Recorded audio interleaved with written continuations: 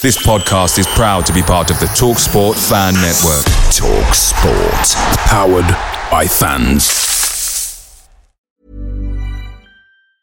Many of us have those stubborn pounds that seem impossible to lose, no matter how good we eat or how hard we work out. My solution is PlushCare.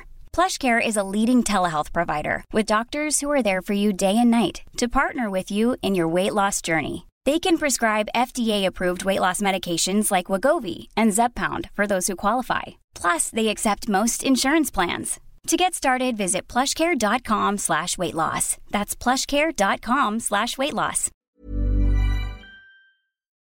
The TalkSport Fan Network is proudly supported by McDelivery, bringing you the food you love.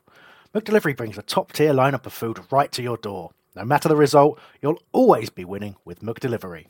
So the only thing left to say is, you in? Order now on the McDonald's app. You can also get reward points delivered too, so that ordering today means some tasty rewards for tomorrow. Only via app at participating restaurants, 18 plus, rewards registration required, points only on menu items, delivery fee and terms apply. See mcdonalds.com. And the under-23s beat Southend Unit D. That sounds like a warehouse. Yeah, because if you go past the ground, the E is falling off United. So my kids always call them. Are they actually called Unit D? Oh. And we don't have a 23s. It's 21s. Why do we have 23s? Is that a new thing? Is that just for friendlies? It was just on the web page. Right, we ready to go then? What about Mateta? Let's discuss it. I'm joking. No, please, Mikey. Please. That's several YouTube shows. I'm very tired of talking about someone who's so overrated. Yeah, I am too. Very overrated. I'm just tired, man. He just all right, let's go. Yeah, just go when you're ready. This one's going to the podcast awards, by the way. From the beginning. Awards. Jeez, I haven't had breakfast. I barely had water, so trust me, I don't know what award we're winning with this. I'm just going straight away talking about the game, but it's fine. Let's go. I've just seen you have a bit of water. Taking it. I barely had any water. Oh my days. Let me catch a break. You guys are all anyways, let's just start. Didn't you have any half-time oranges when you were manager? Didn't you make oranges, cut them into segments? That's what managers do, isn't it? You guys are telling me to start. And when I want to start, we're talking about oranges and water. How do you think Chris feels when I'm That's why he's not on. He's in San Francisco, isn't he? All right. Anyways, Palace, What? Let's go. For fuck. I'll literally say welcome. All right, let's go. Welcome. I'm just expecting Mikey just to do something. I just don't trust him. All right, he's not going to do anything. That's fine. Welcome to the Match Report podcast. It's me, D, and we'll be talking. No, we're not. I want to start again because Hambo always does it. I want to be like Hambo. Don't forget we're back at the nest. That's quite important. That bit, the back of the nest bit. Brighton up 2-1 now. Brian just scored again. Hello, welcome to Back of the Nest. I'm Nick, and I'm joined by D and Patrick. D, you've been late. You're a bit late. Why were you late, mate? I don't know what's going on. Are we? Well, I've just kind of.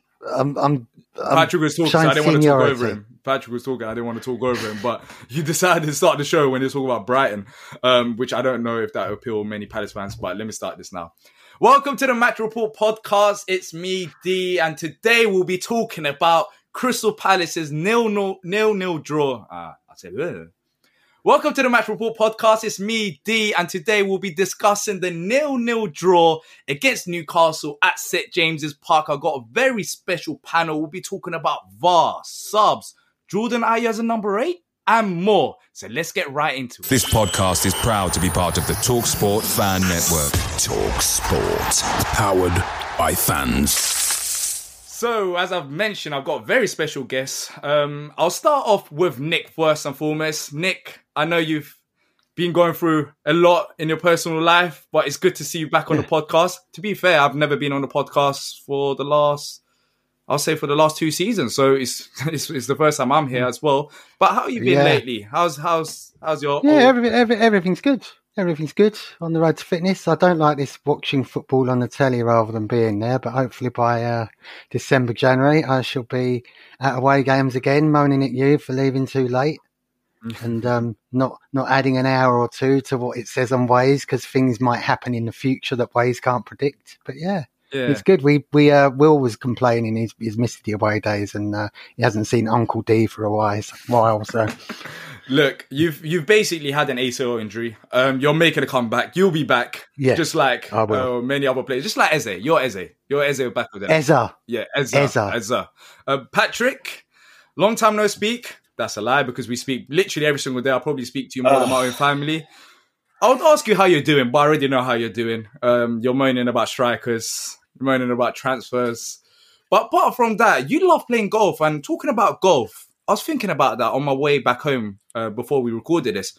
Golf is an old man sport, isn't it? Because I've realised no young footballers or young, professionals play golf. Am I right in saying that? You couldn't have been more wrong. Every professional player that you know, everyone you know plays golf. Harry Kane plays golf. Jason Puncheon plays golf. Well, to be fair, he's about 30 years old, in his peak of his career. Jason Puncheon career over, so not really. You're still young enough. You're still young enough to think Declan Rice plays golf. Oh, he does? Oh, fair enough. That's good. Christian Pulisic plays golf. I mean, so it's not old man. Okay, that's interesting. I didn't say I wasn't old, by the way. I'm just saying everyone who plays golf isn't old. I didn't say I wasn't old, though, but... I thought, look, the average age of golf for me, I was just thinking along the lines of 40 to 45. But let us know what you guys think anyways whilst listening to this. Maybe I might be wrong. That's what I thought. But you're very as most topics you talk about, you obviously are wrong. Again, I still play football, but the running around is very tiring.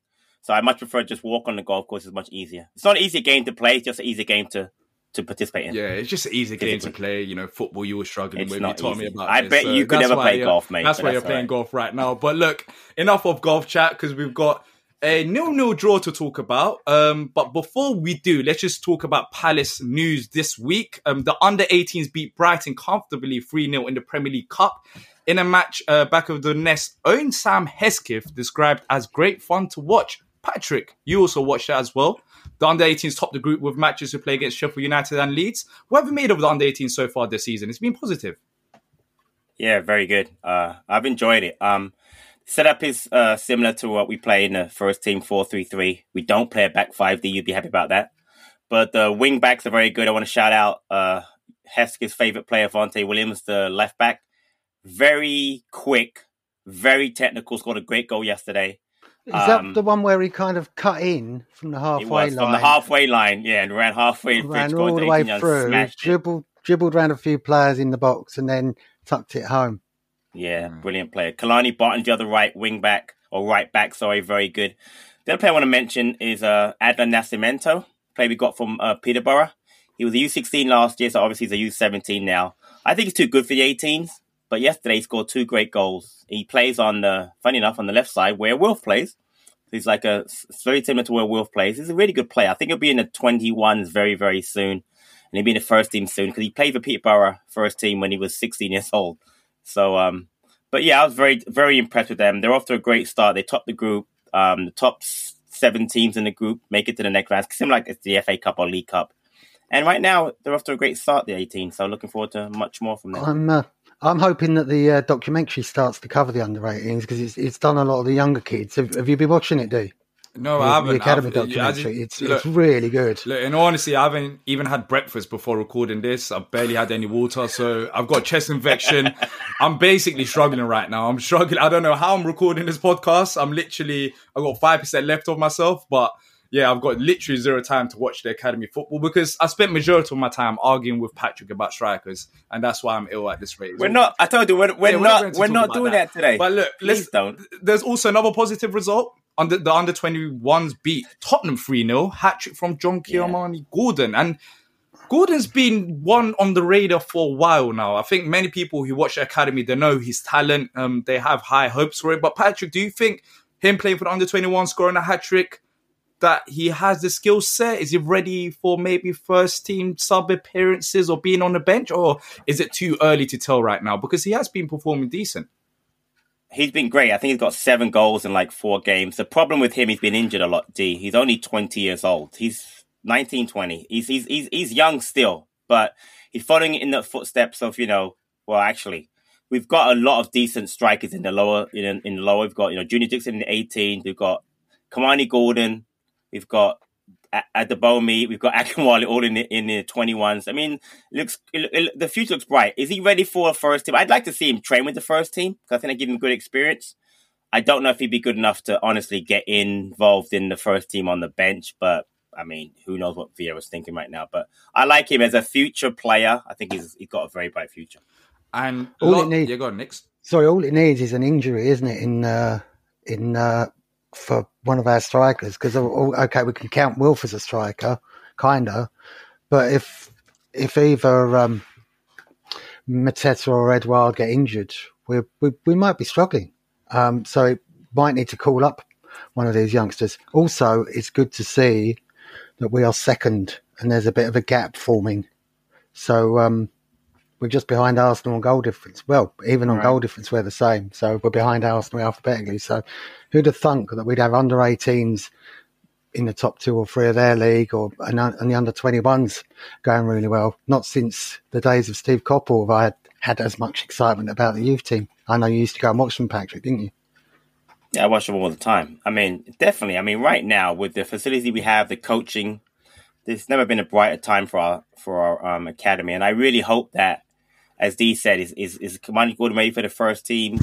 Bench, probably not, but I really hope that we start seeing a little drips and drabs of some players getting chances, because I think some of them really deserve it. And I think now that the loan window the window is closed in general for players to go out, I'd like to see players who don't necessarily have that chance to go out at least get some first team, training experience and or on the bench, so they can hopefully push on. If not this year, then next season. Yeah. Look, last bit of news, Rob Street, he's gone out on loan to Shrewsbury Town in League 1, I believe. And David Boateng has joined Queen's Park in the Championship in Scotland. So we've got youth players going out, getting experience as well. So we'll see with them in terms of how they develop, because there's a few players that unfortunately won't make it from the academy, despite how good they have been in the academy, because the Premier League is just different gravy. It doesn't mean they're bad players, but they might not be ready for Premier League football. So especially Rob Street is one player that I'm looking at as well in terms of his development. I'm not too sure if he could be Premier League striker. I think he could do a decent job in lower league levels. Hopefully he goes Shrewsbury Town, smashes it there and finds himself a home where he can grow himself as a player. Because that's the most important thing. If it's not at Palace, we need to make sure they find other teams as well. But before we quickly go into the Newcastle game, make sure to subscribe on Google Podcasts, Spotify, Apple Podcasts, and also leave us your reviews right after the show. It really helps us out, and it only takes about a few minutes of your time, so that will be fantastic. Now, enough of Palace news. Let's get into the game. Crystal Palace 0, Newcastle 0, travelling to St James's Park after the disappointing Brentford draw. There was lots of people frustrated after that point. But look, going into this game, we always knew it was going to be difficult. We've seen with Newcastle, they're spending and the amount of players that they've brought in, their quality side. St James's Park is one of the most difficult places to go to in terms of atmosphere as well. They're up for it as well. And also as away fans travelling up St James's Park, it takes another 20 minutes to go up them stairs. So it's not easy for no one involved, in all honesty. But look, how I see it is that it was a good point away from home. There was some solid performances from Vicente Guaita and Cheick Doucouré. For me, I feel like them two players stood out the most.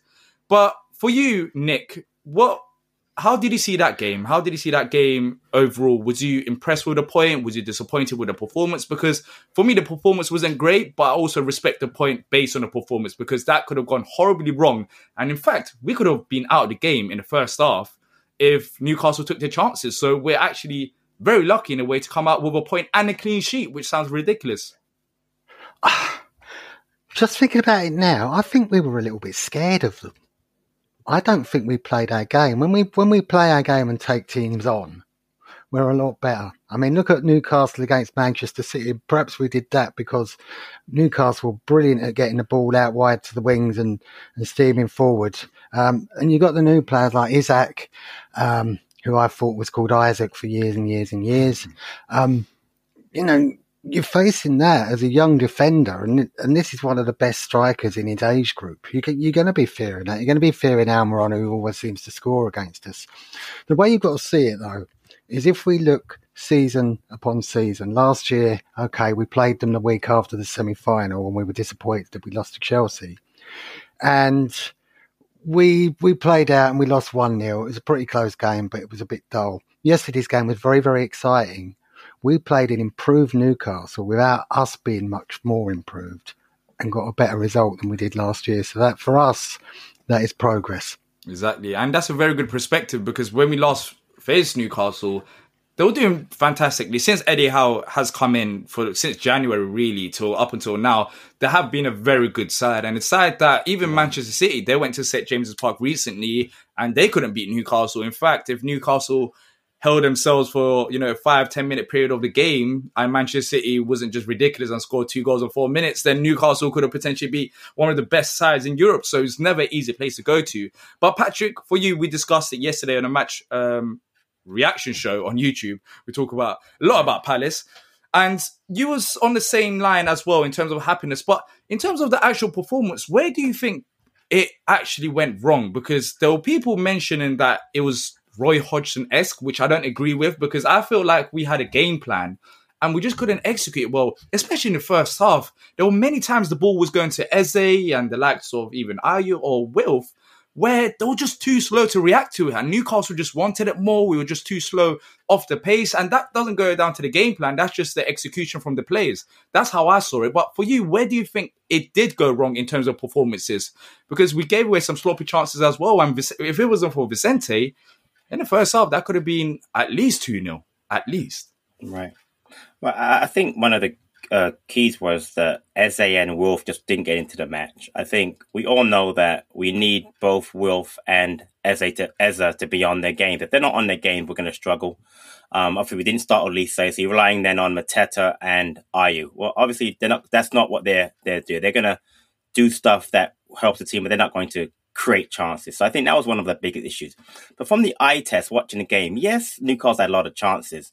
But I watched the post-match interview with Anderson at the end of the game, and he was talking about how their set pieces is something we were really concerned about. They had 13 corners to our 5 yesterday. Yeah. So for me, we knew what their danger was. Trippier's delivery is very, very good, very dangerous, and they had some dangerous free kicks. But looking at the stats, I mean, accuracy in passing was very even. Possession was very even. Shots were close. I mean, they had 19, we had 15 shots. It's not like the stats would say, oh my gosh, they killed us. But obviously, they had the better chances. They definitely had the better chances. Guaita was very good. But looking back again, I'm watching the game real now. We had 2 or 3 really good chances. But Mateta and Edouard had shots that Pope made excellent saves on. He just did. So you have to respect the fact that, one, you're playing at a very hostile ground. You guys have both been there at Newcastle away. And again, a point and a clean sheet to me is a very positive thing to take from it. And as you just said, there's improvement on last year's performance there as far as getting the point. We didn't get there last year and Aaron Warren scored. But yes, we could have lost the game. And we can talk about the Mitchell goal in a bit. But as far as performance-wise, it was nowhere close to being hostile. We did not sit back and try to counter-attack. We tried to play our game, but our 2 best players, attacking-wise, weren't up for it. But defensively, we played really well. So from that standpoint, I'll take the performance for what it was, which was a well-earned away point. Yeah.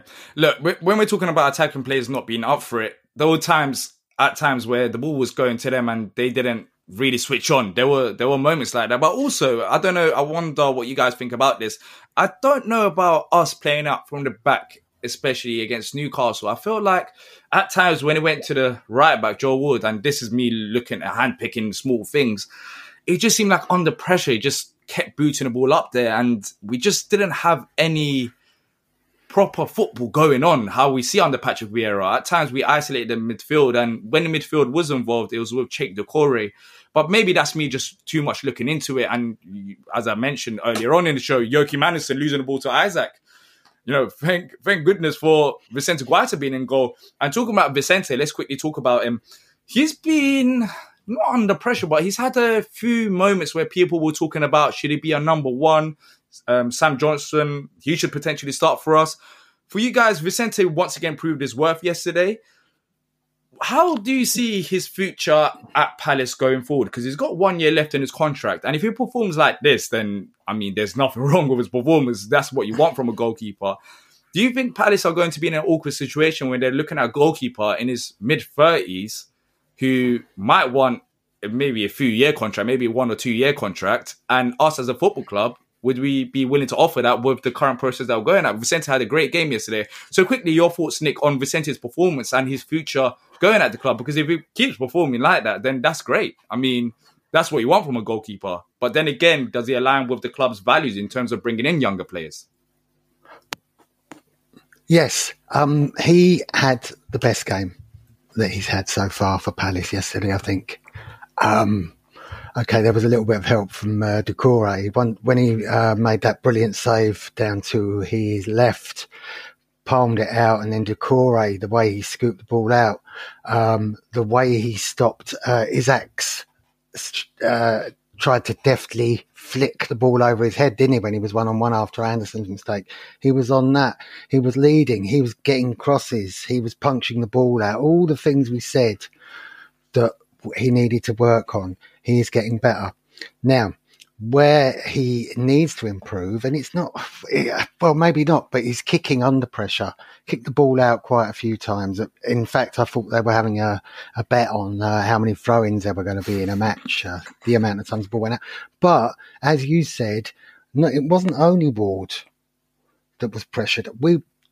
Newcastle was so quick to be on the player with the ball, and we just didn't know how to deal with it. And we've had that with a couple of other teams, haven't we, Patrick? Sorry, you've got something to say there. No. It's just these point about the goalkeeper and Vicente. He's 35 years old, 36 in January. There's no way we're going to keep him for next year. There's no chance. I didn't realize, just looking at the stats, that both Butland and Johnson they're the same exact age. They're like 15 days apart. They're 29. There's no doubt we'll bring back Johnson and Butland for next season. Guaita deserves to get a free transfer. If he wants to go back to Getafe or to Valencia or wherever in Spain, he's more than welcome to that. But I can't see him coming back. Having said that, he was brilliant yesterday, and as long as he keeps doing what he's doing, he'll keep the first team shirt. But honestly, if Johnson pressures him to do it, it only makes both of them better, and it makes us as a club better. So I don't see any way that we sign Vicente on the contract.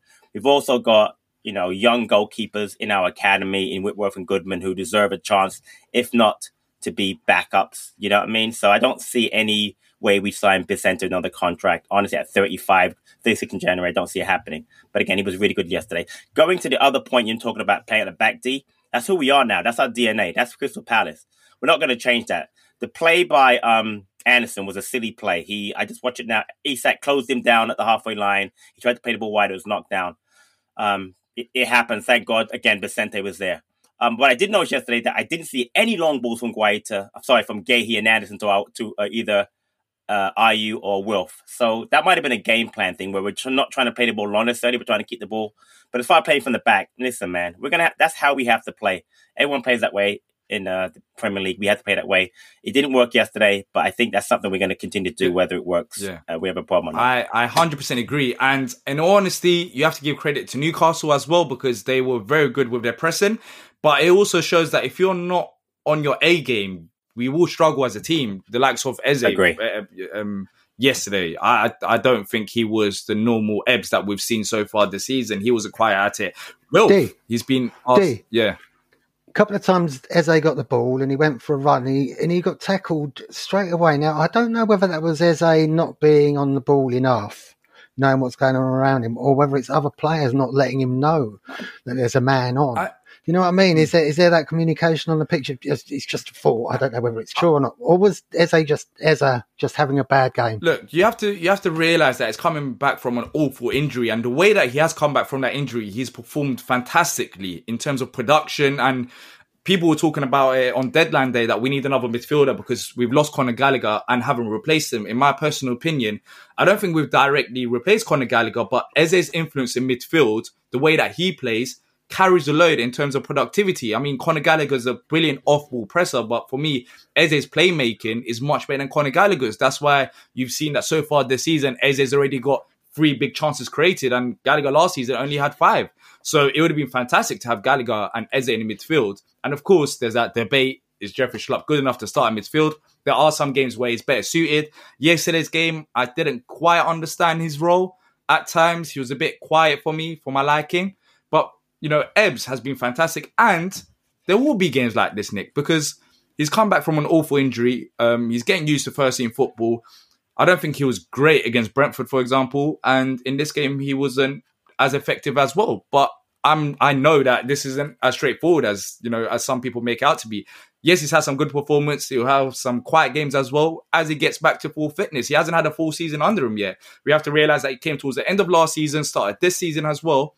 And now he just has to build that match fitness and get used to it. So, as it shows the impact that he has on the team, really, because if Ebbs has a quiet game like he did against Newcastle and Wilf does, then that our attack is really, really disjointed. But it's interesting that you've got Elise, who's a very, very similar player. I don't know who you'd say was different, but when he came on, and I know I'm getting ahead of ourselves, but we looked a different team when he came on. Yeah. Now, who's the better out of the two, Elise or Eza? Well, and are they similar? Or are they different? Well, we'll talk about subs later on in the show. We don't want to get into that topic just yet. We'll talk about subs later on in the show. But yeah, as I said, the first half, it could have went horribly wrong. Vicente saves us. And then in the second half, there were no subs. What did you think? Well, it's to the start of the second half anyways, at half time. What did you guys think about that decision after the first half performance? Do you think Patrick Vieira told the players you need to go out there and show that you can actually play football? Was he frustrated? Was it a point for players to prove to Patrick Vieira? Was you guys surprised about no subs at half time? I personally wasn't. It's a 0-0 game. We hadn't played that poorly the first half. So I didn't really see the need for changes unless it was an injury. I don't really think, you've got the 5 subs now system now. You can always make those changes if you feel like you need to. You can make mass changes, half your team basically if you really want to. I think the decision to leave the players that were out there second half was fine. I did see a little bit of I was watching the game obviously, and the commentators made a comment when I think Ian Dowie was on co-coms.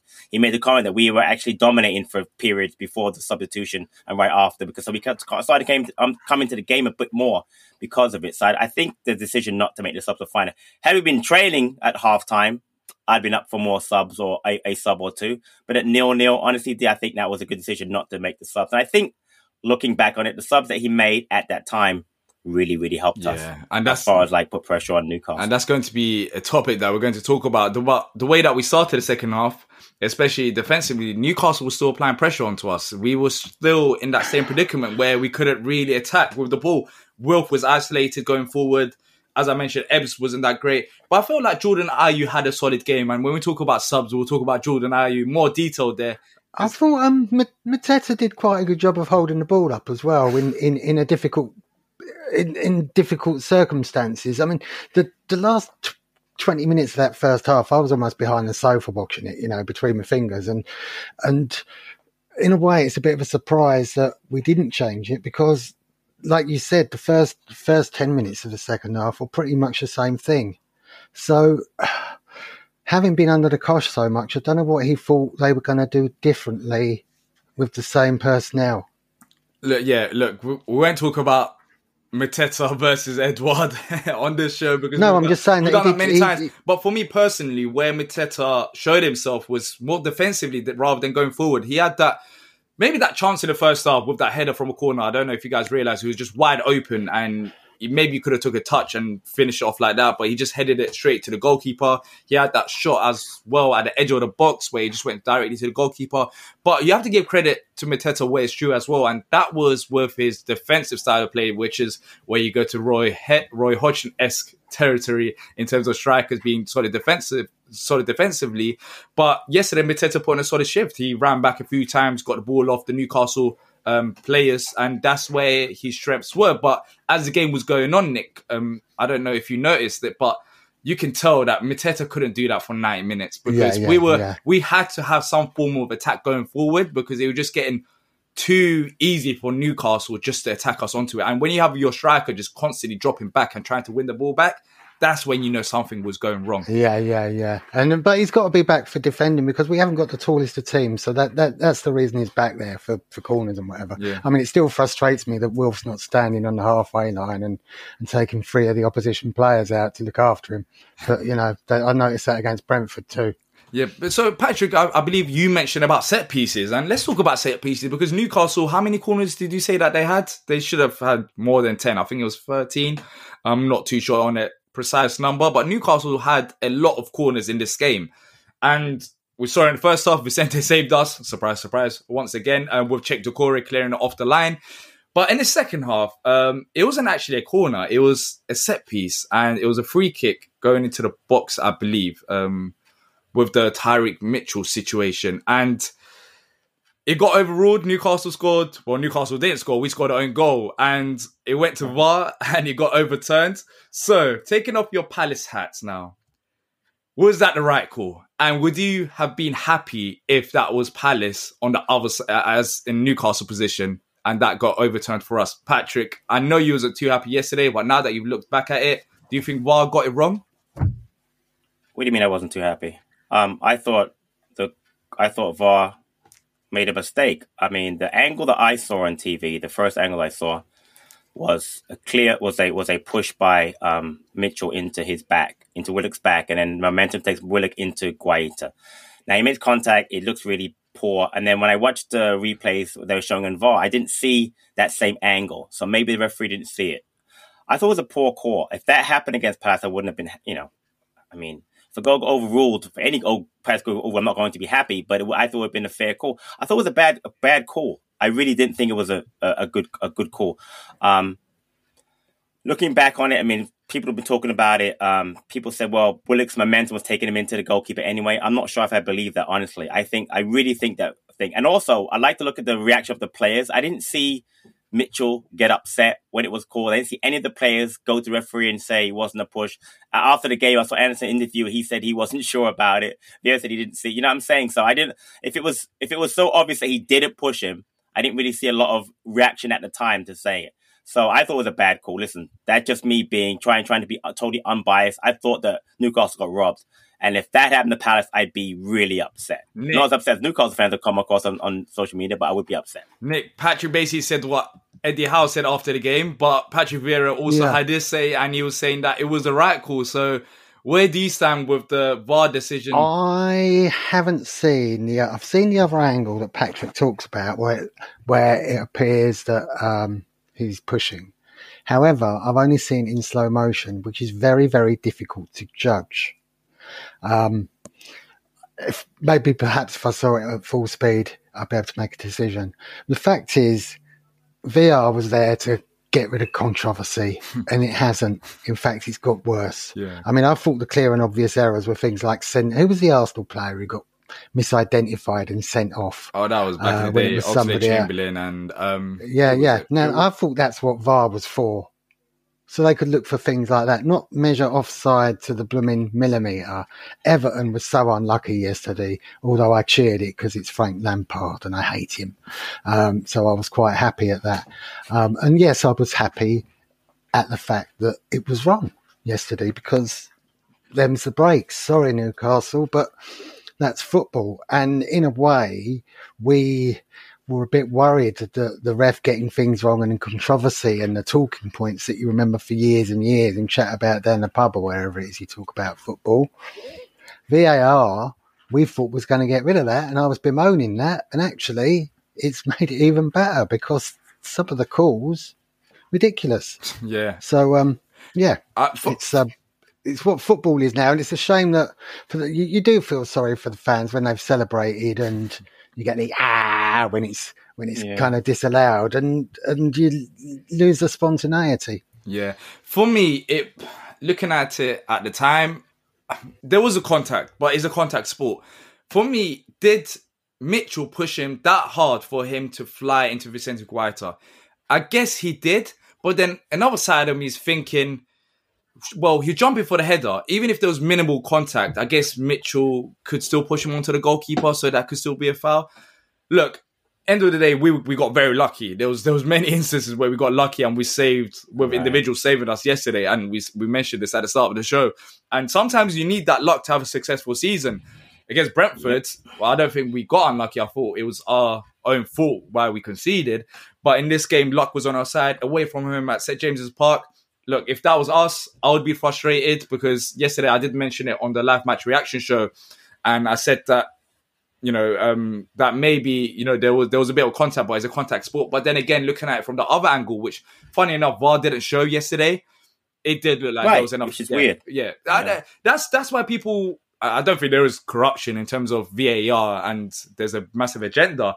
But with VAR, there was not only our game, there was instances in the West Ham versus Chelsea game where they scored the last minute equaliser and VAR overruled that. And there was Mendy, the Aston Villa Manchester City game where they called an offside decision. Offside. Normally they don't do that until the phase is finished. So with VAR, there's going to be a change in terms of who runs the Premier League officials. It seemed like, who was it? Not Clattenburg. Mickey Mouse? No, Mickey Mouse. Well, I think Mickey Mouse was it. Nothing would change at this point because it is a joke of a league. But there is someone who's going to be coming in, and I'll double check exactly who it is. So maybe we do see improvement in VAR. Dick Emery? What was that? Dick Emery. No, it's a referee. It's a referee that we all know about that's going to take control over refs, but I don't think the changes happen. But there's going to be someone else running the referee board. What do you make of Matey on Match of the Day saying that ex-players should be refs? I don't know. Honestly, look, I don't know who wants to be a referee. It's not easy. It's not an easy thing to do. And I know there are some referees that listen to the podcast and they get a lot of abuse, in all honesty. So it's... Yeah, I've done it, man. Yeah, it's hard. And it's hard. I don't know why, for example, if you're Wayne Rooney, why would you want to be a referee? I guess if you're like a non-league League 2 player, you might want to do that to continue in football. No, if you're Wayne Rooney, all you want to do is manage a team so you can sign Christian Benteke. Exactly. And game scoring goals again. Game scoring goals whilst our strikers can't finish. To save well, the if lives. Rooney can't teach him, who can? Exactly. But it's a very hard topic to actually come to a conclusion about with referees. But look, we'll see what happens. There should be someone else in terms of new officials getting introduced in the Premier League, and hopefully improves from there. But talking about the subs, so that got overturned, and Patrick Vieira finally made the subs. For me, Patrick, these subs were actually, we was discussing it yesterday, but the 3 subs coming on with Elise, Edouard, and Nathaniel Klein, for me, they should have started yesterday. And when they did come on, I don't think we improved massively. There was still an improvement there in terms of we were much better attacking. But what did you think about the subs yesterday and the players coming off and how it potentially did change the games, especially going forward? Because I feel like there was a positive impact from the subs, and it was good seeing all 3 subs come on at the same time. It showed that Patrick Vieira was clearly not happy with how things were going, which is a positive because in the past we've seen managers be happy with just a point, but it seemed like he actually wanted to go for the win towards the end. No, the subs are fine. See, I agree with you about the 3 subs being very good. I'm not agreeing with you on the 3 subs that should have started because, like I said to you in our chat yesterday, they didn't come on and play where you thought they would play. So here's my example. So Klein came on for Mitchell at left back. I don't think you wanted Mitchell to start. Didn't want Mitchell to start. You wanted Klein at right back, correct? Yeah, I wanted Klein at right back. And right. If he did play at right back, but if he did play at right back, then for me, that would have been better than Wardy because I don't think Wardy... No, I understand that, but I get all that. My point is they didn't come in and play where you wanted them to play. At least they came in and played where Ayu went to the 8, right? Eze came out. You wanted Eze to start, obviously. So, and obviously Edouard Mateta, blah, blah, blah. So again, obviously you want Edouard to play every game. I get that. So I understand what you're saying. But what did happen was the subs had an impact. Mitchell had a poor game yesterday. Got to be carrying an injury, just doesn't look right. Klein came in, did a good job. Olise on the right side for Ayu playing there. You know, we all know Olise brings something that's totally different. The flair, the skill, the ability to beat a player, create chances, etc. And we'll get to it now. Ayu, as a number 8, was very, very good. Who would have thought it? So, interesting enough, in the post-match, Vieira mentioned, and he's right, I forgot all about it, by the way. In Australia, he did play, and so he did play as the 8. I didn't realize I wasn't paying attention because obviously they were just, friendly matches. Who cares? But he did play in the 8. He played in midfield because we had players that played wide, like Eboué, for instance, played a lot. Blah blah blah. So that was interesting. He actually did because at least it wasn't on the trip. So that was interesting. Going forward, are you going to be a future number 8? Not long term, but we're in a position now where the window is now closed. We've got about 11 games until the next window opens. We've got to have someone in there. Mac is injured. Hughes is kind of in and out. Riedewald, who knows? You know what I mean? So if Ayu can play there and do a job similar or better than Schlupp, I'm all for it. And then if you get Elise playing on the right side, now you're talking about having a player on the right side. We all want to start. Wilf on the other side. Edouard up top to make you happy, and then an energetic number 8. The thing with Ayew is this: his decision making on passing isn't great. His energy levels are very, very good, though. I'm not really sure, because I heard the interview he did before the match. He doesn't see himself as a midfielder. He sees himself as a striker. So mentally, can Vieira turn him around? But I give credit to Ayew. He's a team player. Say whatever you want about the man. He's a team player. So if he wants to try it as a number 8, and if it works for us, I'm all for it. So Nick, he had a very good game yesterday. He did. Really, I love the close-ups of him getting out of a tight corner, and all you can see is a massive legs, and somehow Ayew comes out the other side of it. He's very, very good at winning free kicks. Now, the problem is because he's playing out wide, he's winning the free kicks out wide, and we're getting free kicks that you have to whip in rather than being able to have a shot. Now, if you're doing those runs going through the middle and then you get fouled, you're going to be near the semicircle. Does that semicircle at the edge of the area have a special name? It's called a D. The D. Like the D of the area. Like D. It's me. I'm the D. So if he can win free kicks in and around there because of his dribbling abilities, then yes, fantastic. Yeah. But yeah, he's had his critics, but I've always liked his endeavour. So let's look at the other side of things. So he's got the energy to press, and I feel like he would suit in that aspect ahead of Jeffrey Schlupp. But then again, with your midfield, I know Schlupp ain't the greatest passer, but do you think Jordan Ayew, sometimes his decision-making ain't great and his passing isn't the best as well? So do you guys think that he could do a better role than Jeffrey Schlupp there? For me, I'm willing to give it a go because, as I said yesterday, Schlupp, he has some good games. He has some games where he's just invisible, and we haven't got a clear option to play as like a number 8 where Jeffrey Schlupp is playing and where Conor Gallagher was playing. So for me, I would be happy if Vieira gave it a go. And it seemed like, based on what he said yesterday, that he is willing to experiment it. And they've done it in pre-season, as Patrick mentioned. Yeah, but the other thing with him, if he's in the middle, quite a lot of times we were putting balls out wide. And they were very good balls that somebody a little bit quicker than Ayew possibly would have got to. But Ayew, bless him, hasn't got the pace of an Elise or an Eze to actually get onto those diagonal balls. Yeah. So Nick, in terms of and Nick, and Nick, the one thing I think is you could always start Schlupp and then bring Ayew, move Ayew, or bring him on as a sub in that position. Because right now we didn't have a sub for Schlupp in that position. So at least you have an option now. Let's say you don't want to start Ayew at the 8, but you bring him on like yesterday, and we just both all agree that he played really well in that position for 20 minutes. Up a goal or needing a goal or wanting a goal, maybe he's good in that position. Maybe not from the beginning, because Schlupp does a good job, for what he's done for the first 60 odd minutes, but then he kind of dies out. He can be a little bit anonymous sometimes, but he does his job as the 8. So maybe that's where you can have him. You have an option now, because we all agree we need a midfielder during the window. We didn't get one. We needed a midfielder. So maybe not to start as the 8, because I don't think Ayew can do it for 90, honestly. But for 20 minutes a match, it's an option that I think that Vieira is going to probably start doing from going forward. And isn't it good that we've got that versatility? All our players seem to have versatility to be able to play anywhere in the front 6 almost. Exactly. I mean, Jeffrey Schlupp can play up front, left back, midfield. He's played everywhere under Roy Hodgson in pre-season. He's not left back. He doesn't play left back anymore. I know, but he could play there. He has played there before. That's my point. He hasn't done it in 2 years. Well, Jordan Ayew's never played in midfield, but we're talking about him being an option there as well. So if it's needed, Jeffrey Schlupp could still go there. He has done it in the past, but of course, he's not a left back, and we all know that. But look, it's interesting. I think Jordan Ayew as number 8. Let's experiment it. Let's see how it goes.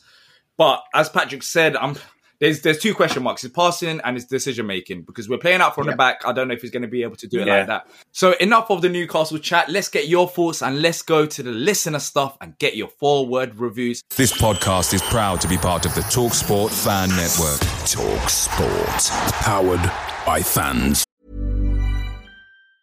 And there it is, that's as good as it gets on this stage. Nissan Townstar EV strikes again. It's an unstoppable van, unstoppable. Look, just fantastic. You can actually see the ProPilot technology in action. Effortless parallel parking. It moves with all the confidence that comes with a 5-year warranty. And with a bench full of all-star van experts, there's real strength in depth here. That's all-star quality. Search Nissan Townstar EV and visit your local all-star van centre to see for yourself. Terms and conditions apply. 5 years or 100,000 miles, whichever comes first. ProPilot is an advanced driver assist technology. Driver's responsibility to stay alert, drive safely, and control vehicle at all times. Away days are great, but there's nothing quite like playing at home. The same goes for McDonald's. Maximise your home ground advantage with McDelivery. You in? Order now on the McDonald's app. At participating restaurants, 18 plus, serving times, delivery fee and terms apply. See mcdonalds.com. Okay, so let's start off with the forward review. Someone called Nick Gossett. Who's that then? Exactly. In fact, Nick, you can go say it yourself because it's your forward review. You can have the privileges. Okay. Endeavour, bloody-mindedness, luck. Boy, it sounds like a Harry Potter chapter. So it's only 4 words. Exactly. I mean, 4 words, but it's the longest forward review I've already seen in terms of 4 words. And Leif Anderson Forehead, always on the show, leaving his comments. Happy with a point. CPFC Barbarian says defensive coach needed urgently. Do you agree, Patrick, in terms of defensive coach? I've seen the set piece coach being mentioned a few times. Do you think a defensive coach is needed as well? After a clean sheet, probably not. Probably. Exactly. It's probably like the worst time to ask for a defensive coach. Yeah. But then again, if we look at perspective, it could have easily gone wrong. It wasn't like we were fantastic. No, I get that. But also, we conceded 1 goal against Brentford. I mean, you know what I mean? I'll say it because, you know, and I interrupted the full review. I'm not sure why you did this. But anyway, is that I don't think defense has been our biggest problem this season. Honestly, I don't think it's been a massive problem. Yeah, we gave 4 goals against Man City. That aside, we've really been pretty good. And we actually, listen, it's just a matter of you just said it, the break. We've got lucky, of course, but I think it's the breaks more. But defensive coach right now, nah, I don't think that's necessary. Yeah. I think we might probably need a striker coach. Teach Eduardo Mateta to score goals. Yeah, that would help. That would help as well. Having strikers, you can score goals. It sounds kind of crazy if you're a neutral listening to this. I don't know why. Why a neutral would be listening to Crystal Palace Newcastle 0-0 review. But we need strikers that can score goals. Mark Ross says respect the away point. Kevin at Kevin A. Steph, I believe. Vicente Joachim Jordan Chake. Just those for me today as a forward review. Lewis says, got away with one today. Angry face emoji. Matt says, take that. Thank you. The Mateta Army says, we are very lucky. Paul says, didn't concede late on, which is also a positive as well. Shan says, like Hodgson never left. Gary says, rode our luck today. And that's it for the forward reviews. We've got a few forward reviews. Make sure to send them in after the game on our Twitter page at Back of the Nest and follow all our social media pages as usual. And in terms of Facebook, we've got a few comments. Great all-round team defending on Toon yesterday afternoon. Vicente, my man of the match, without a doubt, could have easily lost 3-0. Mitchell form slightly concerned as he seems to be off his game somewhat. Doucouré was very good as Ayew, who fought hard. Can't fault his commitment and desire. Mateta, putting in a solid display as well. Lacks match fitness with first touch letting him down often. I'm not convinced that he's a Premiership striker. Time will tell and hopefully prove me wrong again. Edouard's introduction proved our goal threat. Having looked at Newcastle disallowed goal, I can appreciate why it was not given as the player impedes our brilliant keeper performance, preventing him from getting to the ball. Have a good week. And that is from Jerry. Some good points there, especially about Tyrick Mitchell. And that's why we might need Tayo Ademirola, who came back from Coventry on loan. Maybe you can put in a spell there. And the under-18 chap, if he can score goals like that at the highest level. Fonte, yeah. Exactly. So future's bright with a left back. I'll tell you that. Future's very bright. If it's we've always done well, haven't we? Yeah, left backs have been a Palace staple, honestly. But yeah, I mean, it's been a while since Kenny Sansom, but we won't go there. But look, it's some fair comments there about a few players' performances, and I think Mitchell is the one for me that stands out the most because we've seen it last season. He played a lot of games, and Tyrick Mitchell is a player that in the past at youth level he has had injury concerns, and we can't forget that as well. And in a funny way, it was kind of surprising to see Ademirola go out on loan because I felt like he'll be the second option this season. because I don't think he's good enough to start first team, but he's still there and abouts, and he could back up Tyrick Mitchell. But of course, some people are making the comments that he didn't do at Coventry and they're sending him back. So how could he do it in the Premier League? For me, how I would answer that is, just because it didn't work out at Coventry doesn't mean that it won't work out in the Premier League. We've seen him play, and at Coventry, he's gone away from home. There was something amiss there. There's something not quite right. Exactly. Because the day before, Coventry were announcing they'd released him, and the day after, Palace was saying they'd recalled him. So, which is it? Exactly. And he didn't actually play for them. And they barely played anyway because their pitch was rubbish. Yeah. So I've still got faith in Teo. I think he could step in for us when it's needed. And just the Coventry situation there, I don't think it judges him as a player. I don't think just because he didn't do it at Coventry and they sent him back, it doesn't mean that he ain't a great player. Because, in all honesty, Coventry, moving to Coventry from London, it's not the most fascinating places to move to. And as an 18-year-old as well, he might have been homesick. And that's part of it. He has to learn that, this is football, this is brutal. He might learn a lesson there and we move on. But apart from that, gents, anything else that you want to mention? I'd like to give a shout out to the poor chap who got the train to Newcastle, got off the train. This was on Twitter yesterday. Thought he'd left his phone on the train, got on the train, and it pulled out, and the next stop was Edinburgh. And he was not going to get back to Newcastle at the earliest at 4, and it turned out the train guard at the station, Newcastle station, had his phone. Now, what was funny then was the chap who tweeted this was then caught by away day sleepers, absolutely sound asleep in the stand at Newcastle. So if you have a look at the, I think it's called Away Day Sleepers on Twitter, you'll see him there. It's quite funny. But yeah, big shout out to everybody that went to Newcastle because it's a long, long way to go. Yeah, especially for a 0-0 draw. It's like a 6-hour journey. But look, better than a 1-0 defeat. Exactly. When we went Leeds away last season, and let's not talk about that. Fourth minute, Tuesday night, 94th minute penalty. Mark. But the thing is, DR, I wouldn't miss it. Do you know what I mean? They're just brilliant. It's the 90th minute. All your mates around. You've got your McNugget share boxes ready to go. Your mate's already got booked for double dipping, and you steal the last nugget, snatching all 3 points. Perfect. Order McDelivery now on the McDonald's app. You in? At participating restaurants, 18 plus, serving times, delivery fee, and terms apply. See mcdonalds.com. And there it is, that's as good as it gets on this stage. Nissan Townstar EV strikes again. It's an unstoppable van, unstoppable.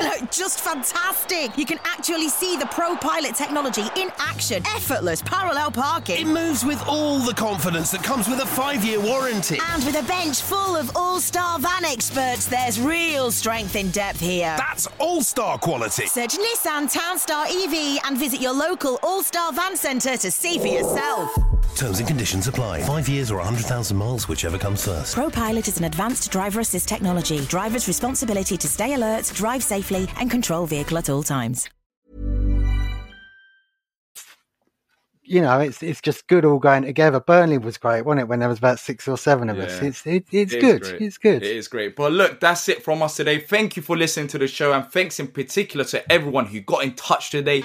We read out everything, but we do use it all in the making of the show. So even if your comment wasn't read out, it helped us in terms of planning the show. The preview team will be back with you in midweek to look at next Sunday's match against Manchester United. Until then, thanks again. Come on, you Palace.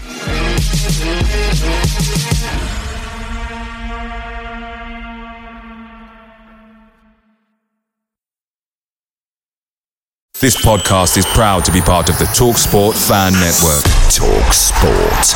Powered by fans.